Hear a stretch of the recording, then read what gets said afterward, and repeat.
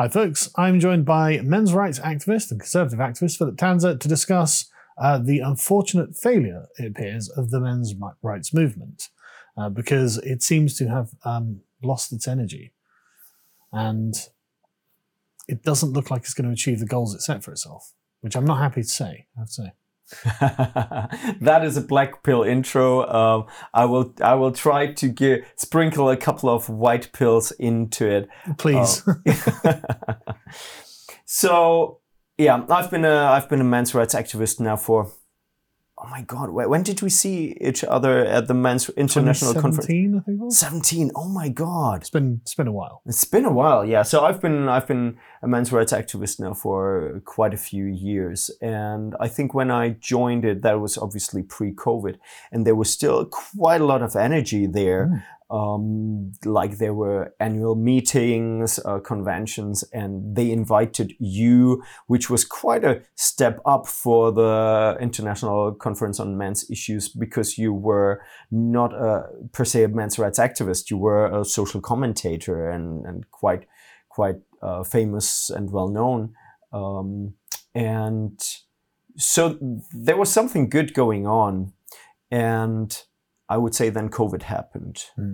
And that happened obviously to so many parts of society that just, it took a certain energy out of movements, out of events and things like that. But that's not the big problem with the men's rights movement. And I'm definitely not saying that the men's rights movement is dead. Not at all. And there are amazing organizations that do great work, great grassroots work, I would say, and I'll mention them later on. But being in the men's rights movement for quite a while, you can't help but notice that you're fighting against a flood with a little bucket. Whatever you do, they just throw millions at it to silence you or to ridicule you. Well, one of the things that I noticed with the men's rights movement, to which I've always been sympathetic, really, is that the Leviathan is controlled by feminism. And so any legitimate claims that the men's rights movement would make not only fell on deaf ears, because falling on deaf ears is one thing, but it fell on hostile ears, which meant that it was persecuted, frankly, by the feminist-controlled establishment. And this meant that the men's rights movement, despite having legitimate claims, could never find any purchase. It could never find anyone in positions of significant power who was able to leverage this and find narratives that would imbue it with persuasive power to people who had positions of authority and influence. And this has been a stopping block. The feminists are very, very unrelenting on their ability to patrol and make sure that the men's rights movement was unable to gain any purchase anywhere. True, but there are other aspects, because even in patriarchal structures and even under, let's say, male dominance, the needs of man are not being met. Yes. And obviously, in many ways, the reasons for that are biological. We are the providers. We are the ones who are expected to risk our lives. Are you aware of the term gamma bias? No. Everybody watching, just type in YouTube gamma bias. It is the concept that society, and that is proven to be correct, that society, both men and women, have positive associations with women and negative associations with men, and that with a woman it is assumed that she would be the victim and the man would be the perpetrator. Yeah. And so even the conservatives have absolutely no immune system against feminism. They might have a little bit of an immune system against the trans issue right now, but why? Because they're simping towards women. And even the sort of really hardline sort of Pat Robertson, Rush Limbaugh types failed to stop it. Even in the most hardcore conservative circles, there's still a place and an honor for women, and therefore the feminist movement has an in. And I'm not saying there should be no place of honor for women, obviously. What I'm saying is it's a back door that the feminist movement can always use. Yeah. And it always has. Yeah. Now obviously women have a very strong incentive to protect themselves. I would say probably genetically speaking, and it's very important, and to protect their offspring. They don't feel a lot of protection towards men, which I would say is normal, and that's how it should be. Yeah. Men should feel protective of women and should feel protective of children. But I would say overall, children don't manipulate it as much because they don't know how to, unless it's their father, obviously. Yeah, but the thing about that is that, how to frame it, it's predicated, the feelings of protectiveness that men have towards women are predicated on men possessing a position of honor in society. Yes. Right? The idea that men have a means of protecting women. And if they have been stripped of that means by feminism, then you end up with the kind of society that we end up living in now, where if a man's punching a woman on the street, the other men say, well, it's not my problem. Absolutely. I have no responsibility there. There's no noble obligation upon the men anymore because feminists destroyed it. Exactly. So under normal circumstances, I would say that man can never win the gender war. Then they shouldn't want to. Exactly. They shouldn't want to. Conversely, women shouldn't also want to win the gender war. But that's what feminism and, due to indoctrination, even women are trying to do. I think even women that are not feminist leaning, because we lived under 70 years of feminism, everybody now lives under a feminist paradigm and mindset. Every young person now is a feminist, whether they know or not. Exactly. They believe in the equality of genders. They believe in literally everything that feminism produced. And it's like... Yeah.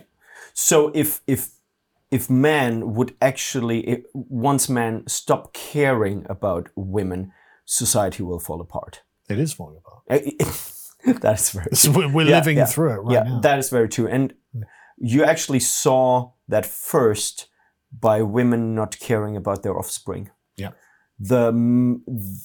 I would say that abortion, the sacrifice of children to freedom and self-fulfillment, that was the women stepping out of their responsibility to society. And if men do the same thing towards women, and at one point at least a recognizable number of men will do that, it's over. Then it's game over. I think we're seeing it. Yeah. I mean, only about half of women in America are in favor of abortion. Mm-hmm. The other half are Christians. And they don't favor abortion. So women, a quarter of the American population couldn't enforce this normality on the rest without a majority of men also having gone along with it. Yes. And so that's men absconding their traditional position as protectors of children in order to facilitate the liberation of women. Yes. But you cannot take on this responsibility in a society that strives for the illusion of equality. Yes, there has to be the honoring of the sacrifice of the men by women in society for it to even work. Because otherwise it seems embarrassing. And women would have to, and I know people don't like that word, and I understand why, women would have to submit to their husbands. Now, women, and that's from the Bible, women submit to your husband. And it's probably worth qualifying this, right? So when a person says that, what they mean is allow the husband to be the man of the house. And because I'm just thinking of my own wife, who she's a housewife, but there's no way she would consider herself in submission to me. She's an average English woman who speaks her mind, you know, but I am the man of the house, and I'm the one who says no when she's asking for things, right? It becomes more and more difficult. But she has to respect the no, right? Because I'm the breadwinner. Yeah. Which would be the definition of submission, but it is not oppression. But it is not oppression. It is willing submission. And what people ignore is that before it says woman submit to your husband, it's like, man, give your life for your wife. We are expected to give everything, defend our family with our lives. So it's not a one-sided deal. No. It's not one person submits. It's actually both submitting to each other in slightly different roles.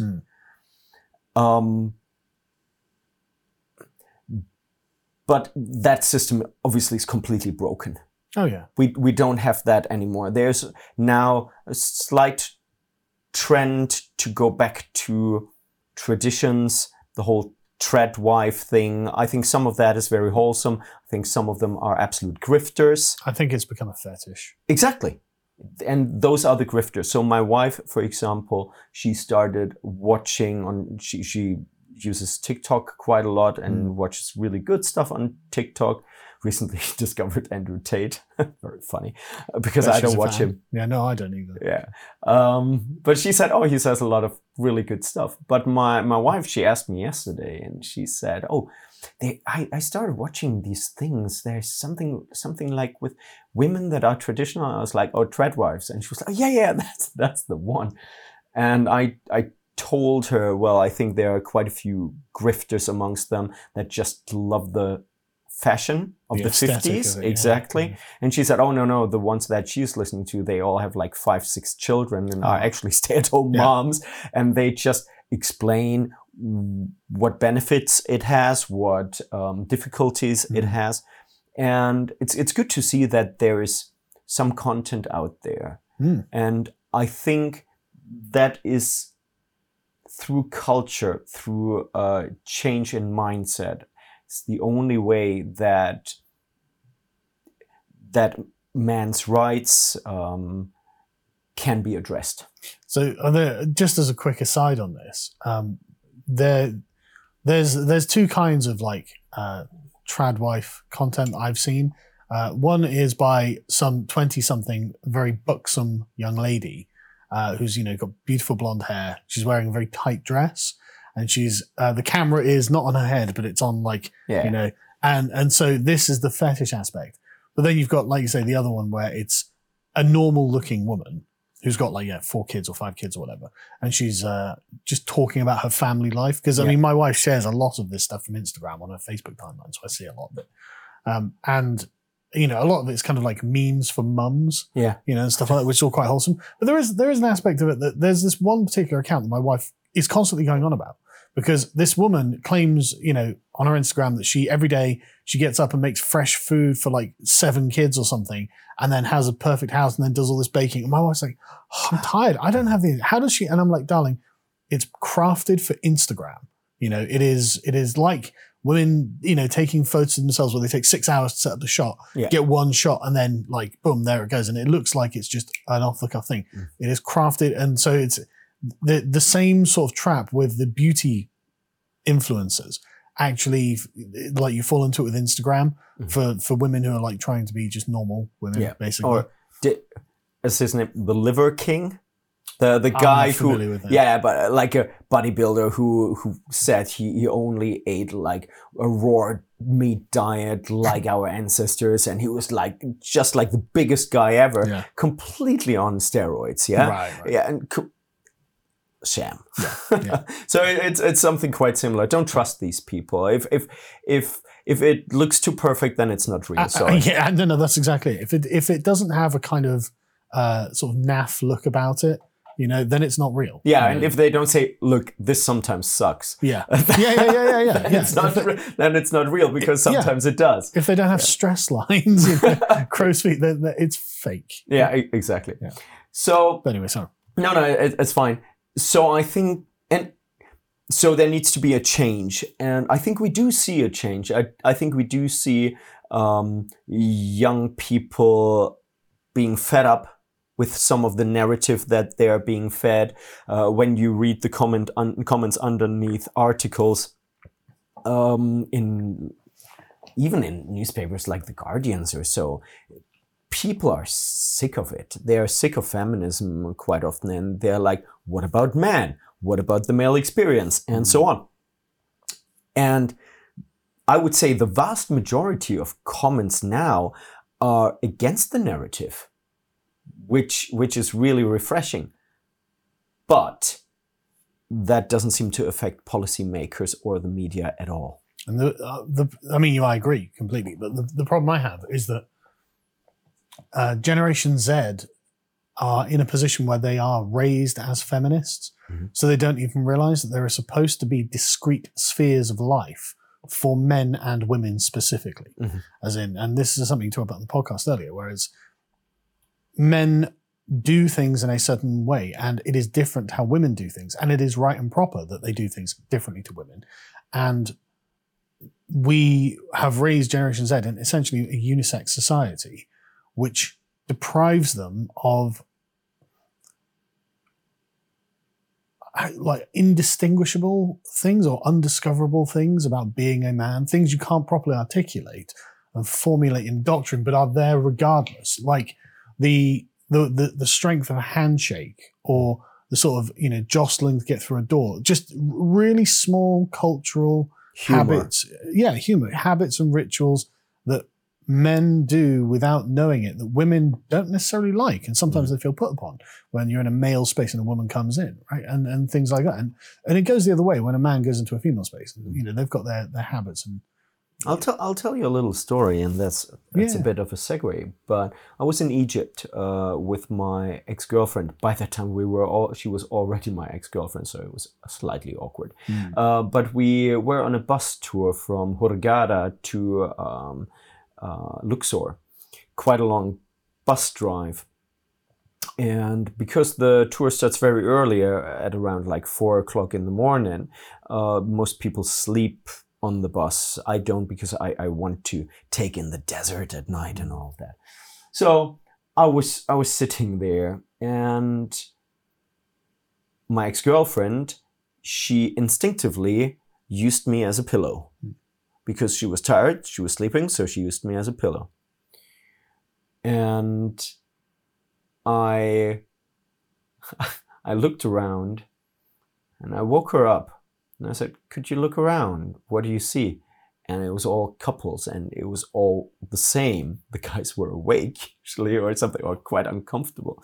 And the girls were leaning on them, and she's like, oh, that's so romantic. And I was like, yeah, it's romantic for you. Or it's so nice. And I was like, yeah, it's nice for you because it's comfortable for you. Yeah. The guys, they have to hold them. That was just the little intro. But later on, when everybody was awake, there were a couple of guys sitting around that were roughly our age, maybe a bit younger, quite fit. And people started eating stuff on the bus, snacks. And I offered them some of my snacks. Then they offered some of their snacks and stuff like that. And I said to my wife later on, said, do you know what's happening? She said, well, you're being nice to them. And I was like, no, I'm creating a brotherhood in here. We're establishing trust. Because if something should happen to this bus, then we're going to need each other. We're going to need each other. These are the fit guys. And I didn't even intentionally do it, but while I was doing it, I was like, I'm making an alliance of fit guys that could deal with a terror attack or something like that, which could happen in Egypt.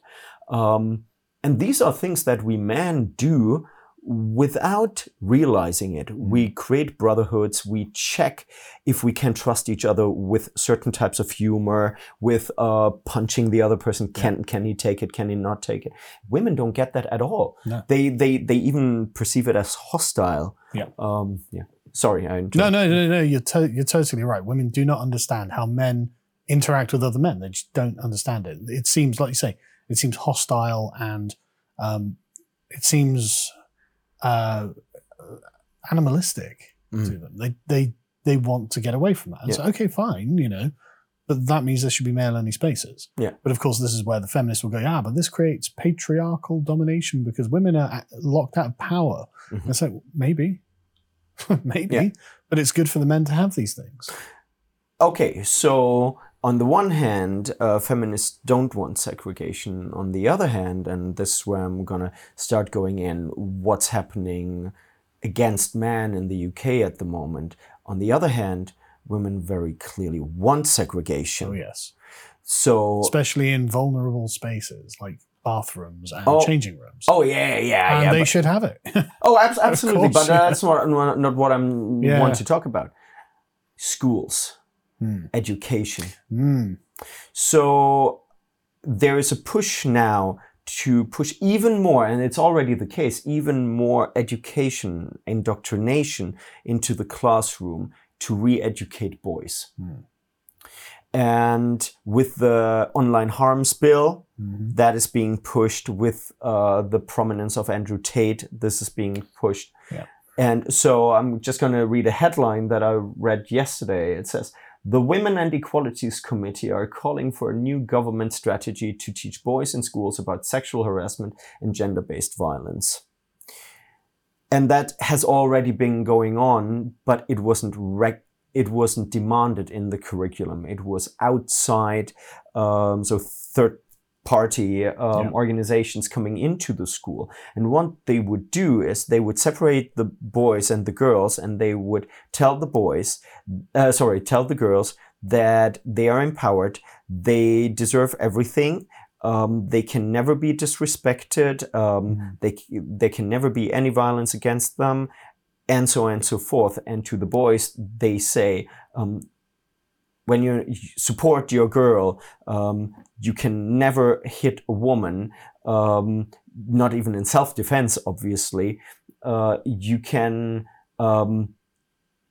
have to ask for consent. The woman never has to ask for consent. So it's a completely one-sided and gender-segregated education that they want to do, with exclusive responsibility and blame on the part of the boys, and no responsibility at all on the part of the girls. Yeah.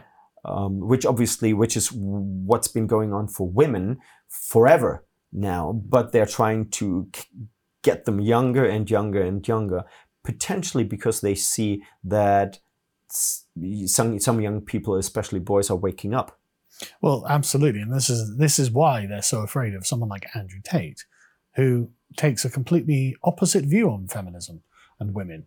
But what's worse is that the Conservatives don't tend to like Andrew Tate because he doesn't promote a healthy masculine view. He promotes quite a nihilistic and pseudo-masculine view. I can't comment on that because I don't follow him enough. I've seen enough of his clips to understand the sort of thing they're talking about. Okay. And because I'm not a regular viewer of his, but he essentially is taking the role of kind of a bandit, where he's like, look, just get what you can for you because the system is rigged against you, and it will do everything it can to crush you. The Matrix, he calls it, which is not necessarily an inaccurate way of framing it, is essentially trying to make you into a slave of the system.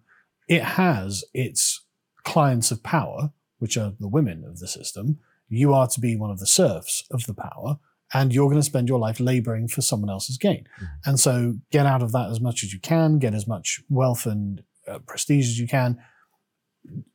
But this is not, it fundamentally lacks the essence of what it is to be a man, which is to be dignified and reliable and have people rely upon you. Instead, it's kind of the opposite. It's kind of like what a bandit would do, which is why he had to worry about his girls leaving his compound rather than worrying about stopping too many women making advances on him, right? The dynamic is completely reversed on what a real man should actually be compared to the kind of aesthetic of manhood that Andrew Tate has adopted. And I can understand why they're afraid of Andrew Tate. I can totally understand it. Because if men start viewing women as the enemy in the battle of the sexes, which is kind of what Andrew Tate's doing, then, well, the feminist grift is over. Mm-hmm. Now you've just got two warring camps who are constantly at odds, and you don't really want to make it enemies of men as a class? Well, that would be my question. Your intro was very nihilistic. I'm feeling quite black-pilled about it. Yes. My gut feeling tells me about not just the gender war, but about society, the whole of society, that something pretty bad has to happen for us to realign ourselves with reality. Well, yeah, that seems to be the case, right? I don't want that. I assume you don't want that. I'd rather us be able to reason our way out of it, yes. But it turns out that there are no feminists in a crisis. Yes. It disappears very, very quickly. Now, I think it's possible that people like Andrew Tate and a movement like that could actually prevent the collapse, just like Brexit could have been something really positive. Because, and I'll explain that, we have lived under a push from the left for such a long time that there needs to be a push from the right. Otherwise, society breaks. And the sooner this push comes, the better. And it should be well measured. And Brexit, for example, could have been that push if the politicians would have actually lived up to the promise. If the migrant crisis would have been solved, then the right would have said, wow, we did it. We were listened to. Let's meet in the middle. Because you got a lot, we got at least something. Maybe we can sit on a table again. But they were cheated out of it. And I feel like the longer we wait for something truly conservative to come back, the harder the backlash will be. Yeah. If there is a generation of boys being obsessed with Andrew Tate and becoming potentially slightly misogynistic a-holes. Not even slightly. Or massively misogynistic a-holes. There is a potential of women saying, ooh, we don't like that. But it's not even the parents. They're saying it outright. That's why they want Andrew Tate silenced from everywhere. Yes. If they don't manage, if the wave gets too big, they might come to the negotiating table. Maybe. That would be just like with Brexit. I think that would be a good outcome. If the male side, kind of like, if there is a warning from the male side, if women feel like, oh my God, what are we losing in some ways? I doubt it. I don't think that the wisdom is still in our society to actually assess things correctly, and the media wouldn't allow it. But it would be that's my small hope.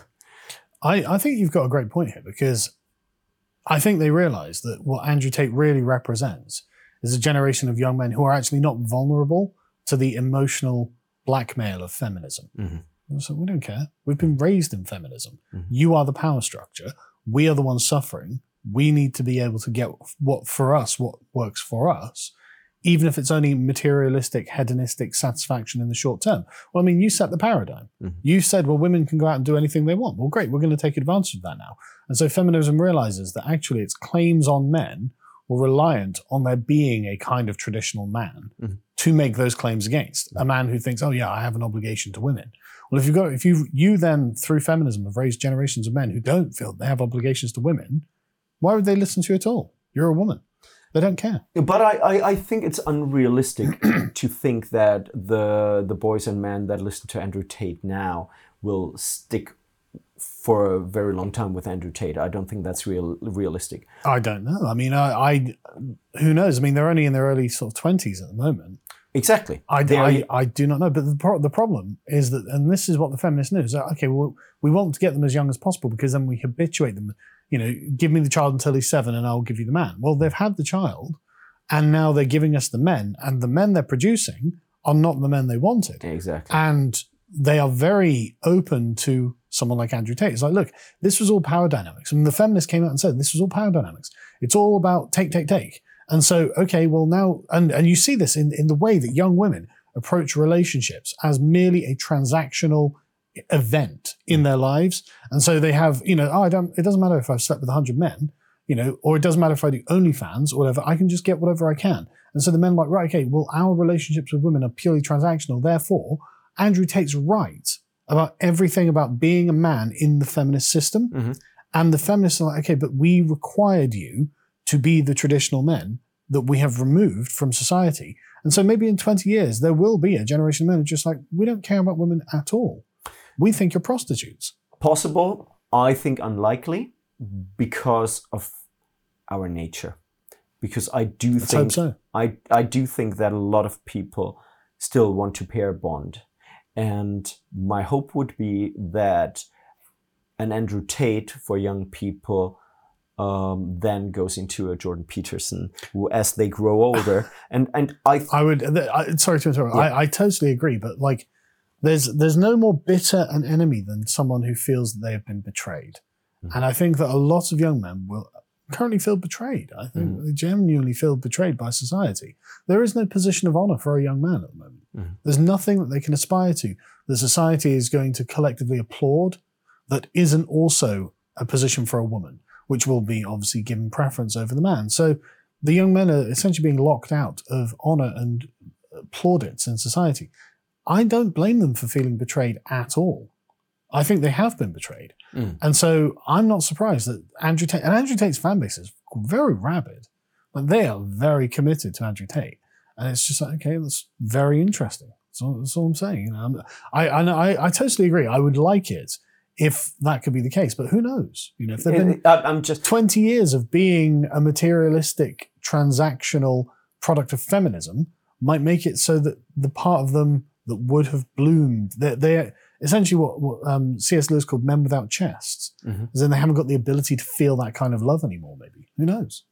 I would assume it was always the job of the woman to tame the beast in the man. Yeah. Men have not been beasts for a very long time. Yep. Maybe they're turning a little bit into beasts again. What these men then need are caring and loving women. But where are the caring and loving women? Because feminism... potentially the women that watch the TikTok content or Instagram content that your wife watches. Potentially. Maybe. But I just want to spread some hope. But I'm really pessimistic about this because I'm seeing lots of young men who are like, look, every woman I know is basically a prostitute. Like Callum's, you know, like every young man of his age. It's like every young woman views relationships not through sentimentality, but through being transactions. What am I like? And you see people posting screenshots of conversations where they're organizing dates, and it's literally the same conversation over and over. The woman's like, I don't want to pay for the meal. And the man's like, yeah, but we're going to go 50-50 because equality.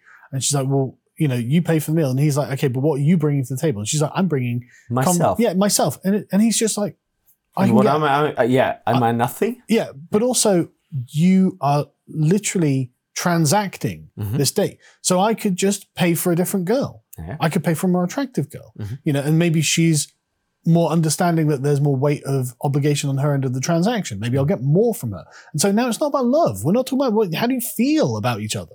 You know, did you look at each other and is there a stirring in your breast about like, oh, I really want to spend more time with her? No, now it's about who's getting sex and how much the guy's paying for the meal for the sex, right? And so now it's purely transaction. And if you've got literally generations of men and women who are unable to look at each other other than a deal, then you can't see love coming out of this. And so I'm genuinely pessimistic about it. And this is all the product of feminism. True. You know? So I'm genuinely not optimistic. Maybe the next step is arranged marriage. Maybe. Which is purely transactional. Maybe. Why wouldn't it be? You know, and what would be the rationale for not? You know, like. But I mean, we did try the love experiment for quite a long time, and the divorce rates are incredibly high, which they weren't when marriage was more calculated, I would say. Well, I don't know how calculated marriage was, say, 100 years ago. You know, because my grandparents, you know, sort of 80, 100 years ago, they got married and they loved each other. But I think there were... And I don't think that was calculated. I think there were honest... I would expect that there was more honesty about expectations. Like, you're a hardworking man, I'm going to bring up the children, and so on. And well, that's exactly the point. It's transactional, but on a moral... like on a completely different level. It's not about money. Well, it's no. You're right. You're completely right. Like there are social expectations that are based in honor and based in obligation. Right? It is obliged that the woman will do the woman's part of the marriage, and conversely, he is obliged to do the man's part of the marriage.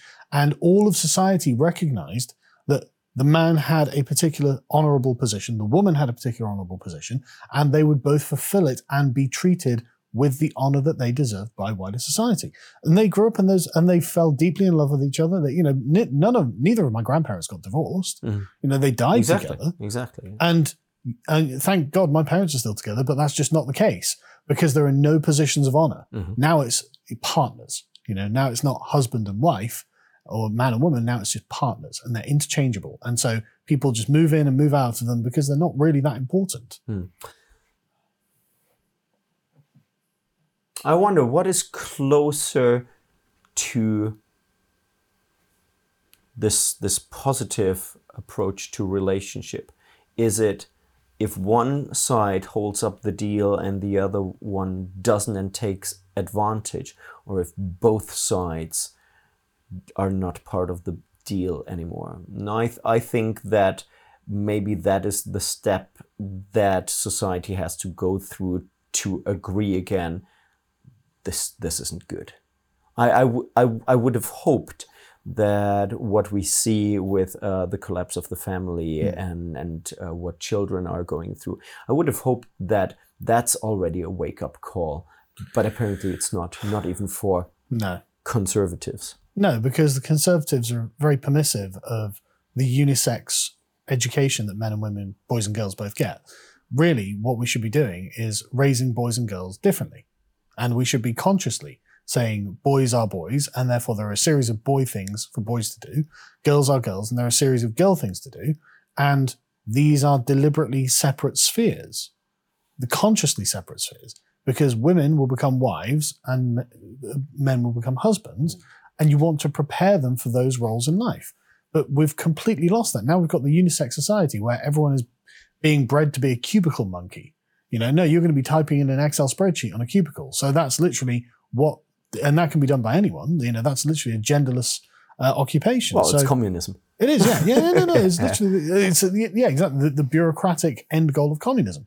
So until we decide and consciously move towards an educational system that is gendered, specifically gendered for the purpose of creating men and women, husbands and wives, I don't see how this can repair itself. Yeah.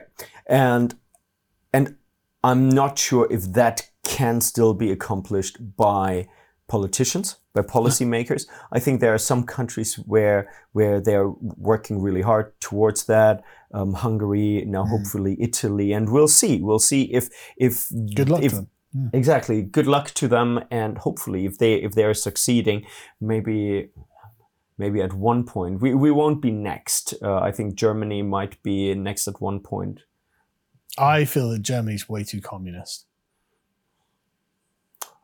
In the educational system, in the political system, but the AfD, I gotta say the AfD, the right-wing party in Germany, they are actively anti-feminist. So that is outspoken and actively anti-feminist, which I would say none of the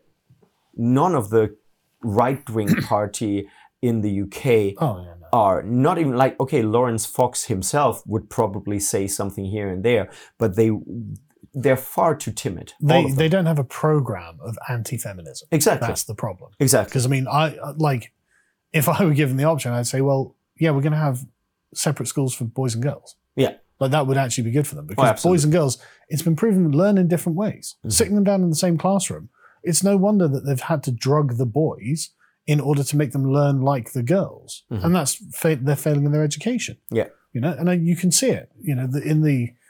In the statistics, it's all there. Everyone can see that young men are failing because they're being expected to be educated like girls. It's like, it just doesn't work that way. Yeah. And they should be educated by men. Like 100%. Go back to the Victorian era. You didn't have young boys being educated by women. It just didn't happen. Have the women educated by women. That's fine. Have the men educated by bloody men. The sort of strict old Victorian school teacher who've got the cane and give them a whack if they speak up. I want that for my son. My wife's from Botswana. Yeah. And she's undoubtedly completely correct on this issue. She went to a Catholic school, and she's correct on this issue. Yeah. I should have had that. My father had that, mm-hmm. and I want my son to have that. He's not going to get it, but that's what I think he should have. To be honest, I don't think that I would have reacted well to it. I don't think that I would have reacted well to that authority. I would want it for my children, though, and I would have needed a stronger father figure. Yeah. Because I didn't have much, to be honest, apart from my grandfather. But this could well be because you're a product of your liberal upbringing. Yes, right? Very much so, yeah. Exactly. But if it had always been this way, and it always was this way, so you go into school at like 4 or 5 years old, and every school everywhere is just like this, you wouldn't question it. Oh, no, of course not. That is 100% right, yeah. Exactly. So it'd just be the normal way that education is done, and should be done, really. Mm-hmm. And I'm not, I don't think they should be punished for minor infractions or anything like that. I just think there should be a firm discipline in the schools, especially for boys, and it should be corporal punishment if they deliberately push these boundaries. Oh, absolutely. Yeah. 100%. I mean, that doesn't have to be the same for the girls. And I doubt girls really respond very well to corporal punishment, but I know that boys do. And this should happen in collaboration with the parents. Absolutely. But now it's like if a child does something in school, something bad in school, and they're being punished, which obviously they're not allowed to be punished, but even if they just have to write something, instead of asking, what did you do? They ask, what did the teacher do? And to be honest, I would probably do the same now because I don't trust the teachers anymore. And why do I not trust the teachers? Because they're all communists. Yeah, no, it's honestly, it's totally true. Yeah. Like I've got a story. I sent my son to a particular private school, and they're good. They're a very good school, and they teach really good bearing and dignity for the kids, which is why I sent my kids there. But the thing is, like my son when he was like 6, he'd got into a tussle on the playground, as 6-year-old boys do. And nothing particular had happened. It was literally just, someone shoved the other one. And the authorities in the school had been like, well, come and tell us. I was like, no, hit him back. If anyone hits you, you hit them back. And my wife was like, oh. I was like, no. And I very firmly drew this line. I was like, and if he's in trouble for that, then I will just say that's fine. If the woman running the school isn't happy with the boys punching each other, then that's her problem. I'm not having it. And my wife didn't really understand this, but I was just so firm on it. She was just like, well, okay then.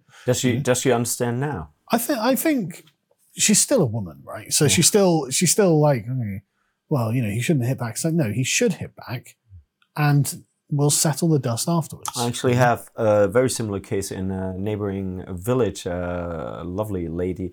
She was a single mom, but really good, like really invested. And her son went to the local school, and they had a similar situation. And she was like, "You hit back. Well, she's right. You hit back, and if there's any problem, tell them to come to me." That's like you solve your own fights.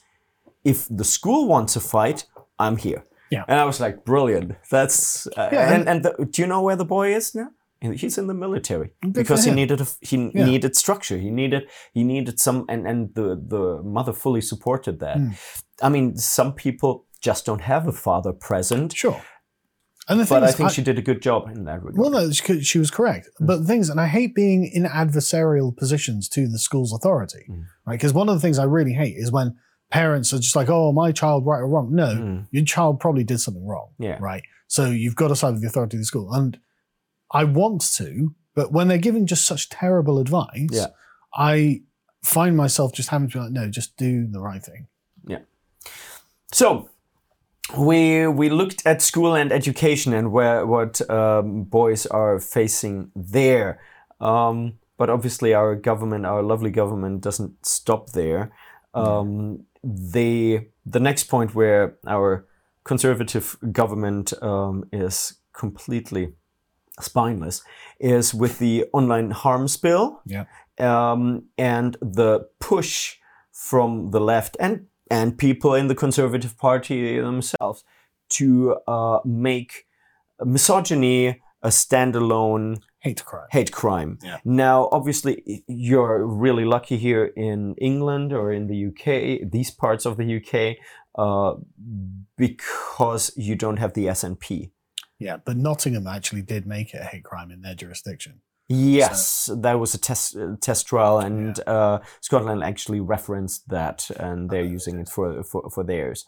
Now, here, the feminists won't get what they want, but they will get a softer version of it, because the conservatives never say no.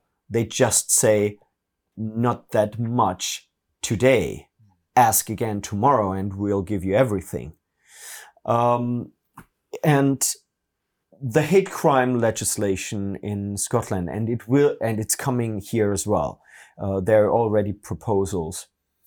There are certain things, so there are different aspects to it.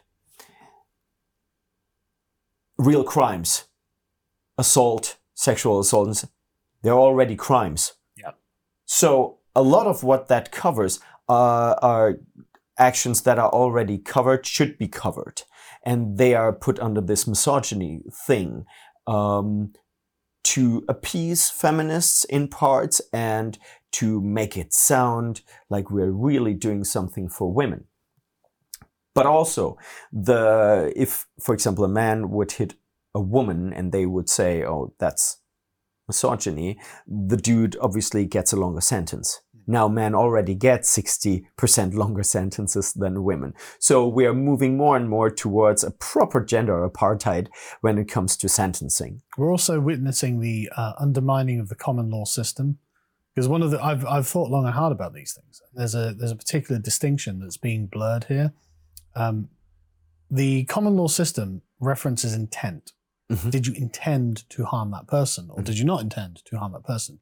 The belief that led you to harm that person, to intend to harm that person, is actually kind of immaterial. Mm-hmm. It doesn't matter whether you're a communist or whether you're a jealous husband or whatever. Mm-hmm. It was whether you intended to do it or not. But this is now, because of misogyny being a form of belief, is criminalizing wrongthing. Absolutely. It's arrived at that point. But that's genuinely concerning, because this is 100%. This is without precedent in the common law system. We shouldn't have this. Yeah. So under the hate crime legislation, obviously you have groups like race, but it doesn't say race except of white. Now we all know that that's how it's being applied, but at least there are a few cases where it's actually been pushed back on this, so that's good. Yes, but sorry, generally speaking. And why can they push back? Because the law is neutral. Yes. And in Scotland, there were consultations about making sex a protected characteristic, and the feminists said no. Because then men get to push back. Exactly. Yeah. And hashtags like kill all men are trash would obviously be covered. We can't have that. There's so much misandry out there that men would actually have a good case. So we can't have that. That's why the Scottish government said, okay, we will not include sex and we will revisit it as a standalone misogyny hate crime law. And so, as I said, part is things that are already covered. But there's also the stirring up hatred part. And that doesn't need to have a victim. So it means a comedian making a joke. Yep.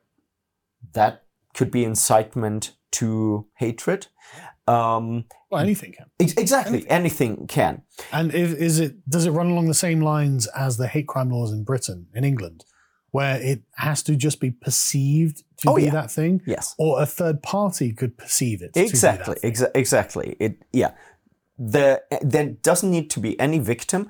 The government themselves, if I understand it correctly, can just make the claim. Yeah, or a third party, anyone. Exactly, yeah, exactly. That's awful. Yeah, and there in that proposed legislation there are some safeguards for free speech. I bet there are. But that really doesn't matter because it has such a chilling effect that they say you can discuss the gender wage gap. Oh, thank you very much. Oh. That is literally the example that they give. You can talk about the gender wage gap, which doesn't really exist, not the way they portray it. So they're like, oh, thank you very much that we're allowed to question something that was debunked 15 years ago. Yeah. But it leaves the door wide open to saying, oh, what if you say, well, maybe it wasn't a great idea to give women the vote. Yeah? Well, that'll be hate speech. Which means that you can't, there are so many conversations, religious conversations as well, that you can never have. And that's the whole point. That is, I believe that is the only point to this. It's not about tackling real violence.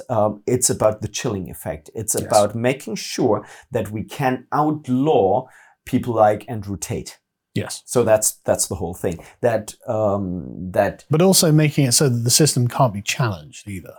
Yes. You can't overturn this because to get to a point where there would be sufficient political will to overturn it would have required a lot of hate crimes up until that point. Yeah. And so it prevents all of those people from gaining the political momentum to do any of the things required to do. Yeah. So I'm going to stay with Scotland. A lot of good news coming from Scotland. Oh, is there? No. No, I didn't think. Yeah, that was sarcasm. Yeah. Sorry, I was very surprised by that. that was just dry sarcasm. There are no good news from Scotland. I was surprised to hear it. So the Scottish government wants to do a test trial of juryless rape trials. Oh, that sounds good. Yeah, it's awful. Yeah. Because feminists say that the rape conviction rate is too low. Yes.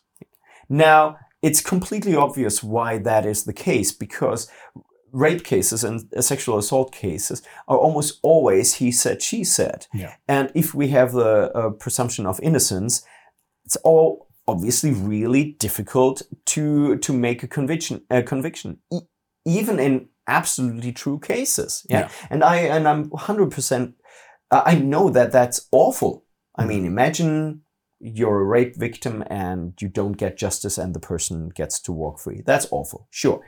But the solution to that cannot be that we change the laws so that more potentially innocent people, in that case obviously exclusively men, are going to prison. Yeah. I mean, the only solution would be literally to create an unjust system by design. Which is exactly what they're planning on doing. And not an unjust system by accident. Yes. That's the thing. The system would be designed to be unjust, whereas it would be a failing of the system that it fails to provide justice. Yes. That's the question that is in the balance here. Yes, exactly.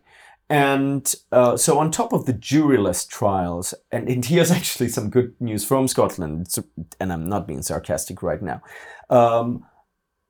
7 of the 8, I hope I'm correct saying that, 7 of the 8 lawyers' guilds or associations protested against it. They said, good.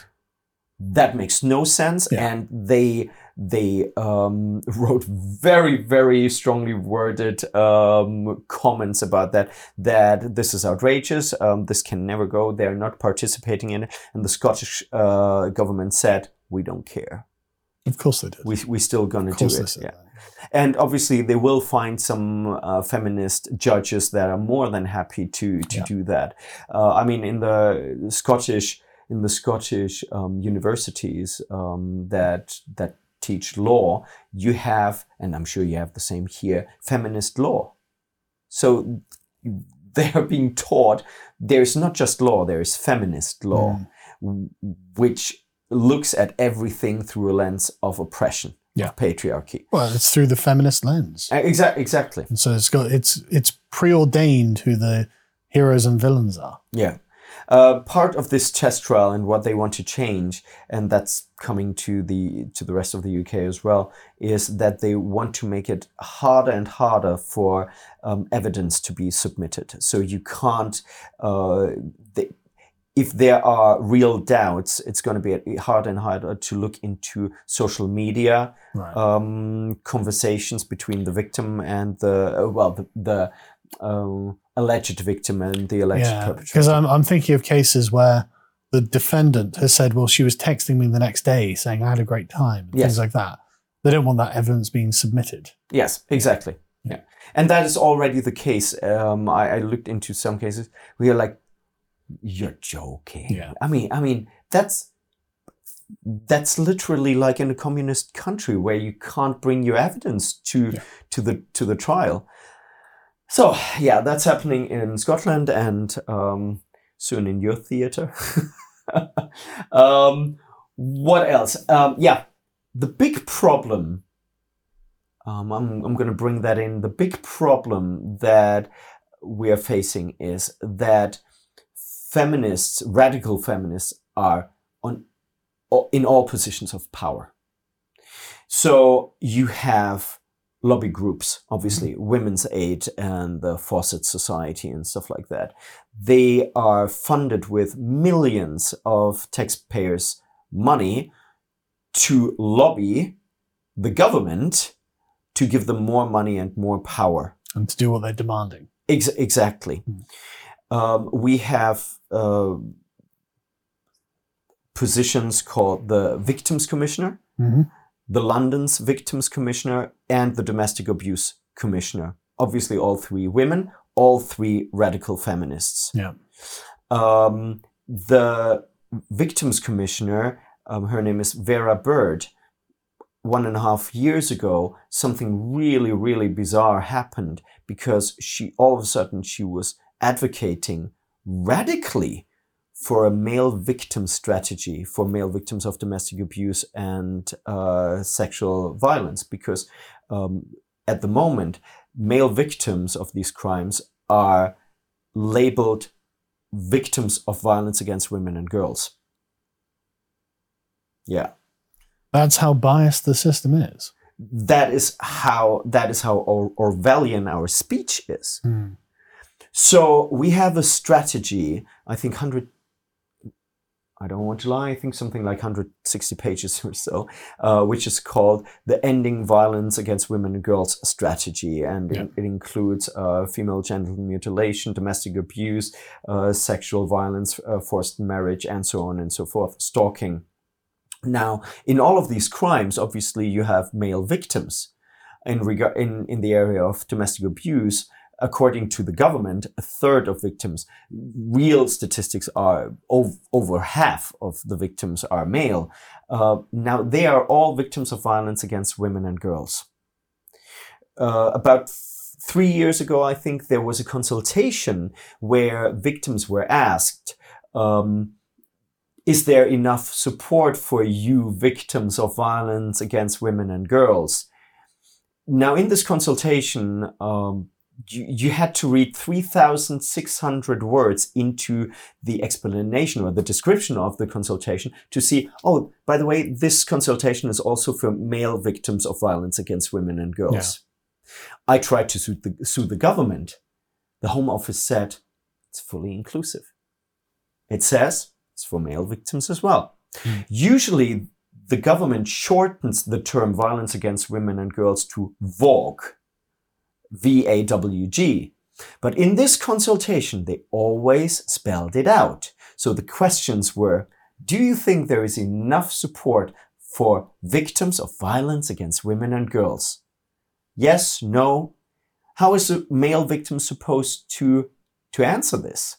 If you say no, because there is nothing for men, then women's organization will get more support.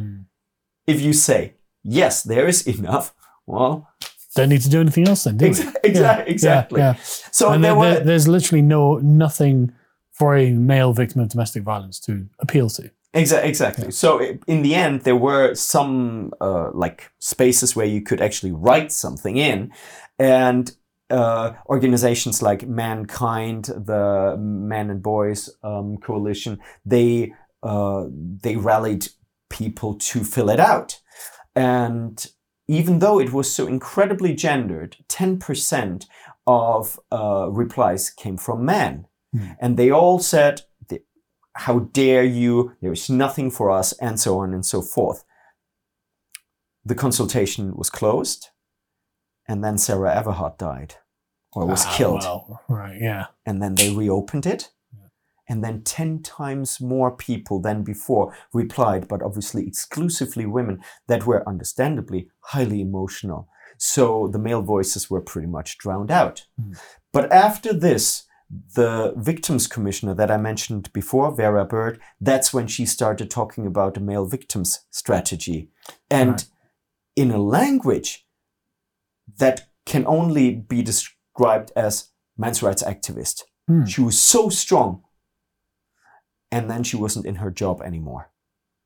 Right. I had a Twitter back and forth with her 2 days ago, and she corrected me and she said she resigned. But we don't know why. And ever since then, so first she was quiet and now she's active again, exclusively about women. And I mentioned that and she said, oh, no, I tweeted once about the Respect helpline for male perpetrators. I mean, they also help male victims, but they're run by Women's Aid. Yeah. So, yeah. So, and these people are lobbying behind closed doors. They write letters to the lords, to the House, and provide them with such false information that people can't believe it. In regards to the online harms bill, they were told that women receive 27 times more online abuse than men. It's not true. The truth is that men receive more online abuse. Particularly, there was a thing about which politicians receive the most abuse. It was conservative men. Yeah. 100%. Yeah. Now, Diane Abbott and Just Phillips did receive quite a bit negative stuff, but they are very controversial. And I would say it's also on the men's side, it's also the ones that are the loudest will probably get the most abuse. But it's definitely not true.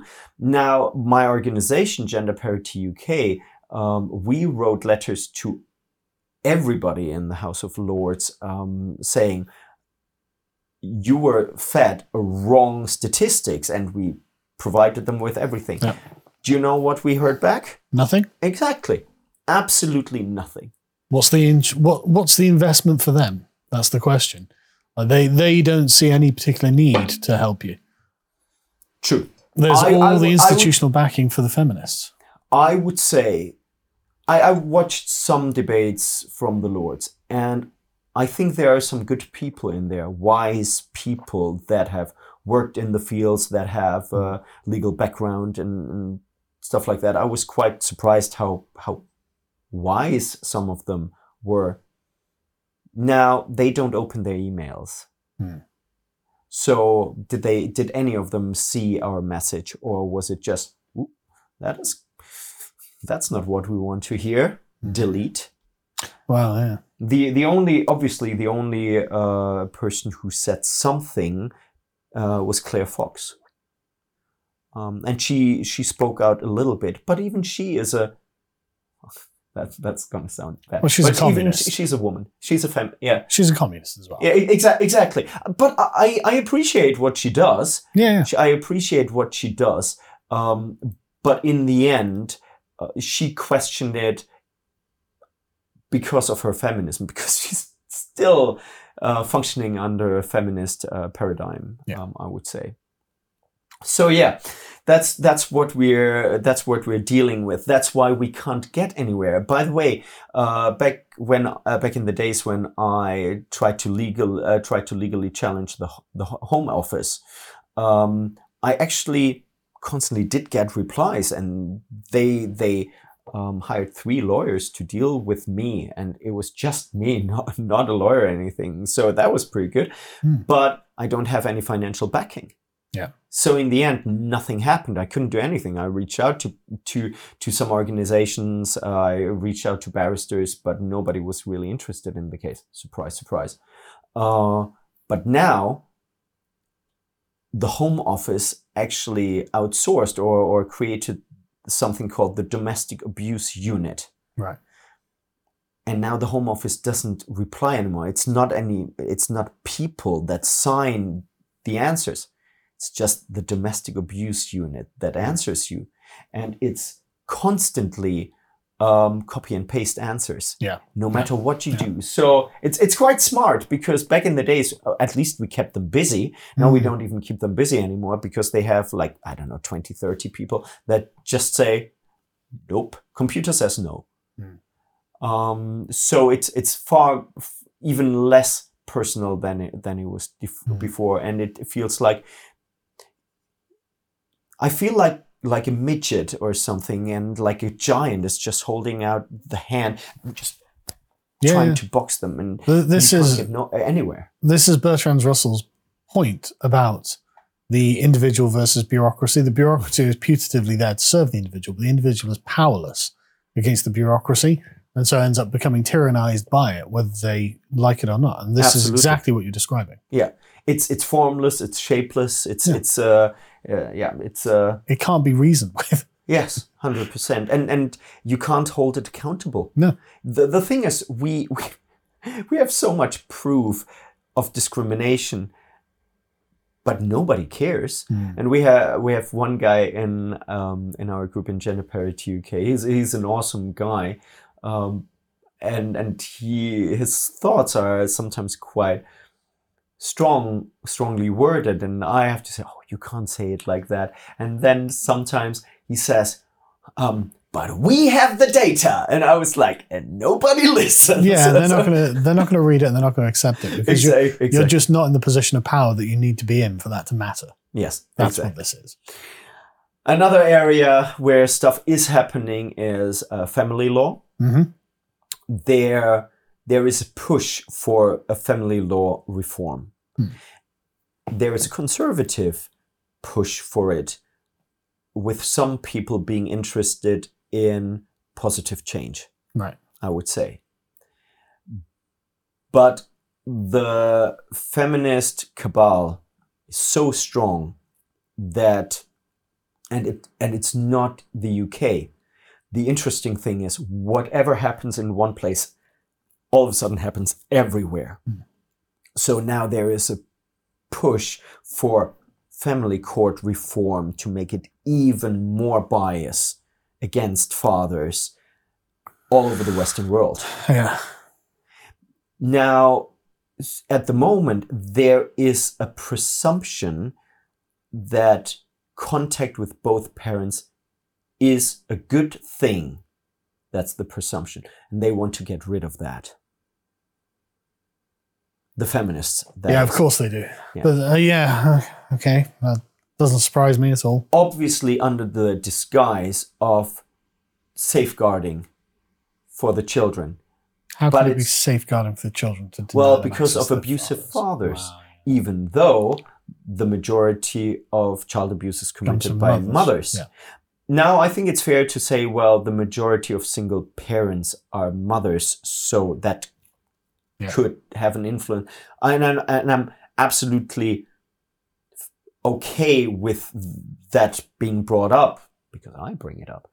But it just shows there's no such thing as an abusive gender or an abusive parent as father or mother. There are abusive people. Yes. And we can't say, oh, the presumption should be there's one safe parent and there's one unsafe parent. Absolutely. And all the data shows that involvement of both parents is the best outcome after separation. Well, I spoke to Erin Pizzey about this years ago now, and she pointed out that, well, statistically speaking, the safest place for a child to be is with their biological father. Absolutely. It's just statistically speaking. Yeah. And it's like, it's probably true. Yeah. Yeah. Because even if the single mother is safe, you can't usually say that about the partners of the mother, who are often... Well, step parents have a much higher incident of abuse. Exactly. Now, if there is a violent stepmother, I think there's a higher likelihood of the father being able to protect the child from that, I would assume. But either way, it's just fathers are less likely to want to harm their own children. Yeah. It's just statistically what we are told by reality. Yeah, yeah. And as a father, I can totally understand why that is. Yeah. Now, we are pushing against this this feminist version of the family court reform. We're pushing really, really hard. And there are some incredibly active and capable people out there. I want to highlight a lady called Jen James from an organization called Good Egg Safety. She is fighting really hard for the recognition of parental alienation in the family court. From our organization, Gender Parity UK, Terry White. If you ever want to talk about parental issues and the family court, Terry White is the person to talk to. He's fantastic, and he creates brilliant documents with suggestions what could be done, what can be done. Oh yeah, that was also spearheaded by a men's rights advocate called Mike Bell. He also created the cross-party, the all-party parliamentary group for men's issues. So there is something positive happening. But the attacks are relentless. Yeah. We can only hope that some people, some common sense people, read our proposals, look at the feminist proposal and say, this is insane. It is and their version of reality is so distorted that maybe some people will say, we don't even have to look at that. But my hope is very, very small, very small. Just from experience of the last couple of years, everything just got worse. And though you think it can't get worse, it's constantly getting worse. I suspect that the only option we have is simply persistence in this. Yes, persistence, and I think, like, I'm full of hope.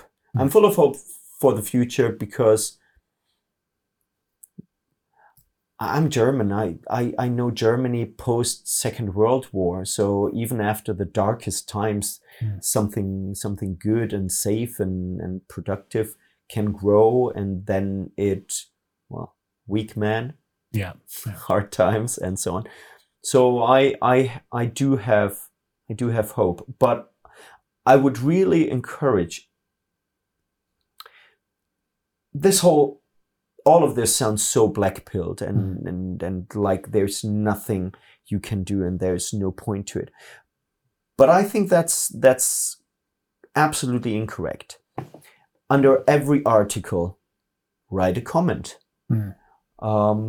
If something bothers you about your MP, write a message. If it's your MP, they have to answer.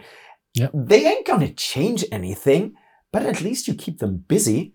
And from my experience, so if there's actually something that is important to you and where you're like, okay, I really want this address, send an email to your MP and then call them. The numbers are public and the people working for them, some of them are really good people, kind people, and most politicians they're just humans. Well, this is something that I've made a point of in the past, is they are taken up with what they perceive around them.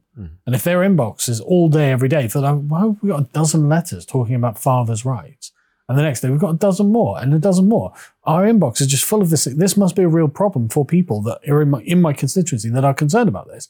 Therefore, I will think about that. And that becomes a part of the sort of map of the world that they inhabit. Because until you start messaging them, they don't know you exist. Why would they know you exist? Yes. You know. So do something. It might not have an effect now, but it's like planting a tree. I mean, you won't sit under the tree, but maybe your children will. Everything that you do has an effect. Yeah. Everything. So I would tell everybody, and not just in regards to men's issues, speak up, do something, find the right measure. We had, what was her name? In the Guardian article, the feminist. Caitlin, is it Caitlin Moran or something? Yeah, Moran. Exactly. Yeah. I kind of made that joke. Exactly. Yeah. Caitlin Moran. That's how we're going to call her now. So she wrote this article about men's issues, and 70% of this article was brilliant. She really recognized the issues, and they were men's rights talking points. And then she said, and that's why we need feminism. Yeah. And she and instead of highlighting some real issues like fathers' issues, because that is too dangerous of a topic, she could not talk about that. She can only talk about the safe stuff. But and notice how she blamed fathers for not having a culture of fatherhood, and it's like, well, I mean, it was destroyed. It used to be there. Yeah. But the comments on Twitter towards her, I thought were 100% understandable, but not productive. People were quite angry, were they? Really angry. How dare you say something about man? You're womansplaining, which I said as well. But I said, thank you so much for taking notice of these men's issues. There was a bit of womansplaining going on, and maybe you should listen more to man. And I think when somebody looks in the right direction or takes one step in the right direction, don't push them away. Yeah, encourage it. Encourage them. Say, nice try, like seriously nice try. Would you like to know more? Let's have a conversation. Because after this response, why should she talk about it again? Because why would she want to? Yeah. Why would she want to? So I'm going to try to go to her book reading, to maybe have a opportunity talking to her. I would like to give her the movie The Red Pill, just to learn a little bit more. Maybe the solution is not feminism. Maybe the solution is actually listening to men and boys. A lot of people said, leave us alone. And I disagree with that. But I can understand why they would say 100%. 100%. Totally understand why they would say completely understand. But the thing is, as a men's rights activist, I know that we can't win. We need people from the other side. We need double agents. We need somebody who's like Cassie J from the Karen Red Strong. Pill. Karen. Well, she was. I don't. She was never a feminist per se, and she sure. But you need somebody who's already in the system. who says, maybe we should change a little bit. As soon as the change comes from outside, they will dismiss it. If somebody on the inside says, imagine, and then that would be the last thing that anybody wants. So I shouldn't even mention it. I shouldn't mention it. But if, let's say, something really bad happens to the child of some feminist, Caitlin Moran, or Jess Phillips, and I don't want that. I on no circumstances would I want that. Obviously. But I would just wish that they say, "Oh my God, that could be my son. It could be my son. They're having a really hard time." And I think that Caitlin Moran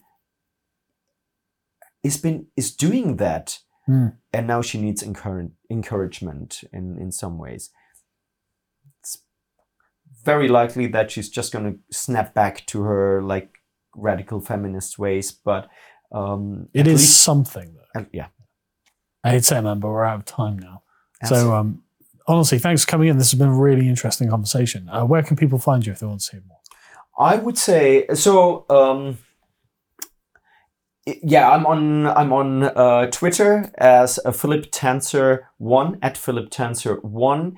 And if there are people out there that are, for example, lawyers or journalists, or that are quite capable of constructing things, documents, stuff like that, and you would like to do something in the area of men's rights, please reach out to me.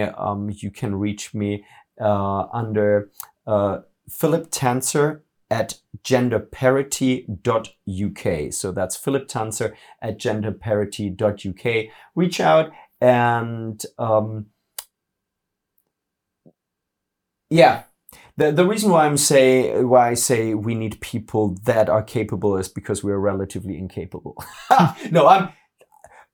We have Terry White, we have really good guys, but we need people that we don't have to take by the hand and say, "Oh, let me show you what we can do." We need some people that have energy, and I'm pretty sure you know exactly what that feels like, because you have professionals around you. You don't have to tell them what to do. When I come here into the studio, everybody's working really hard. They're all brilliant. Yeah, exactly. I'm so lucky. But anyway, thanks a lot for joining me. Thank you so much for having me again. Take care, folks.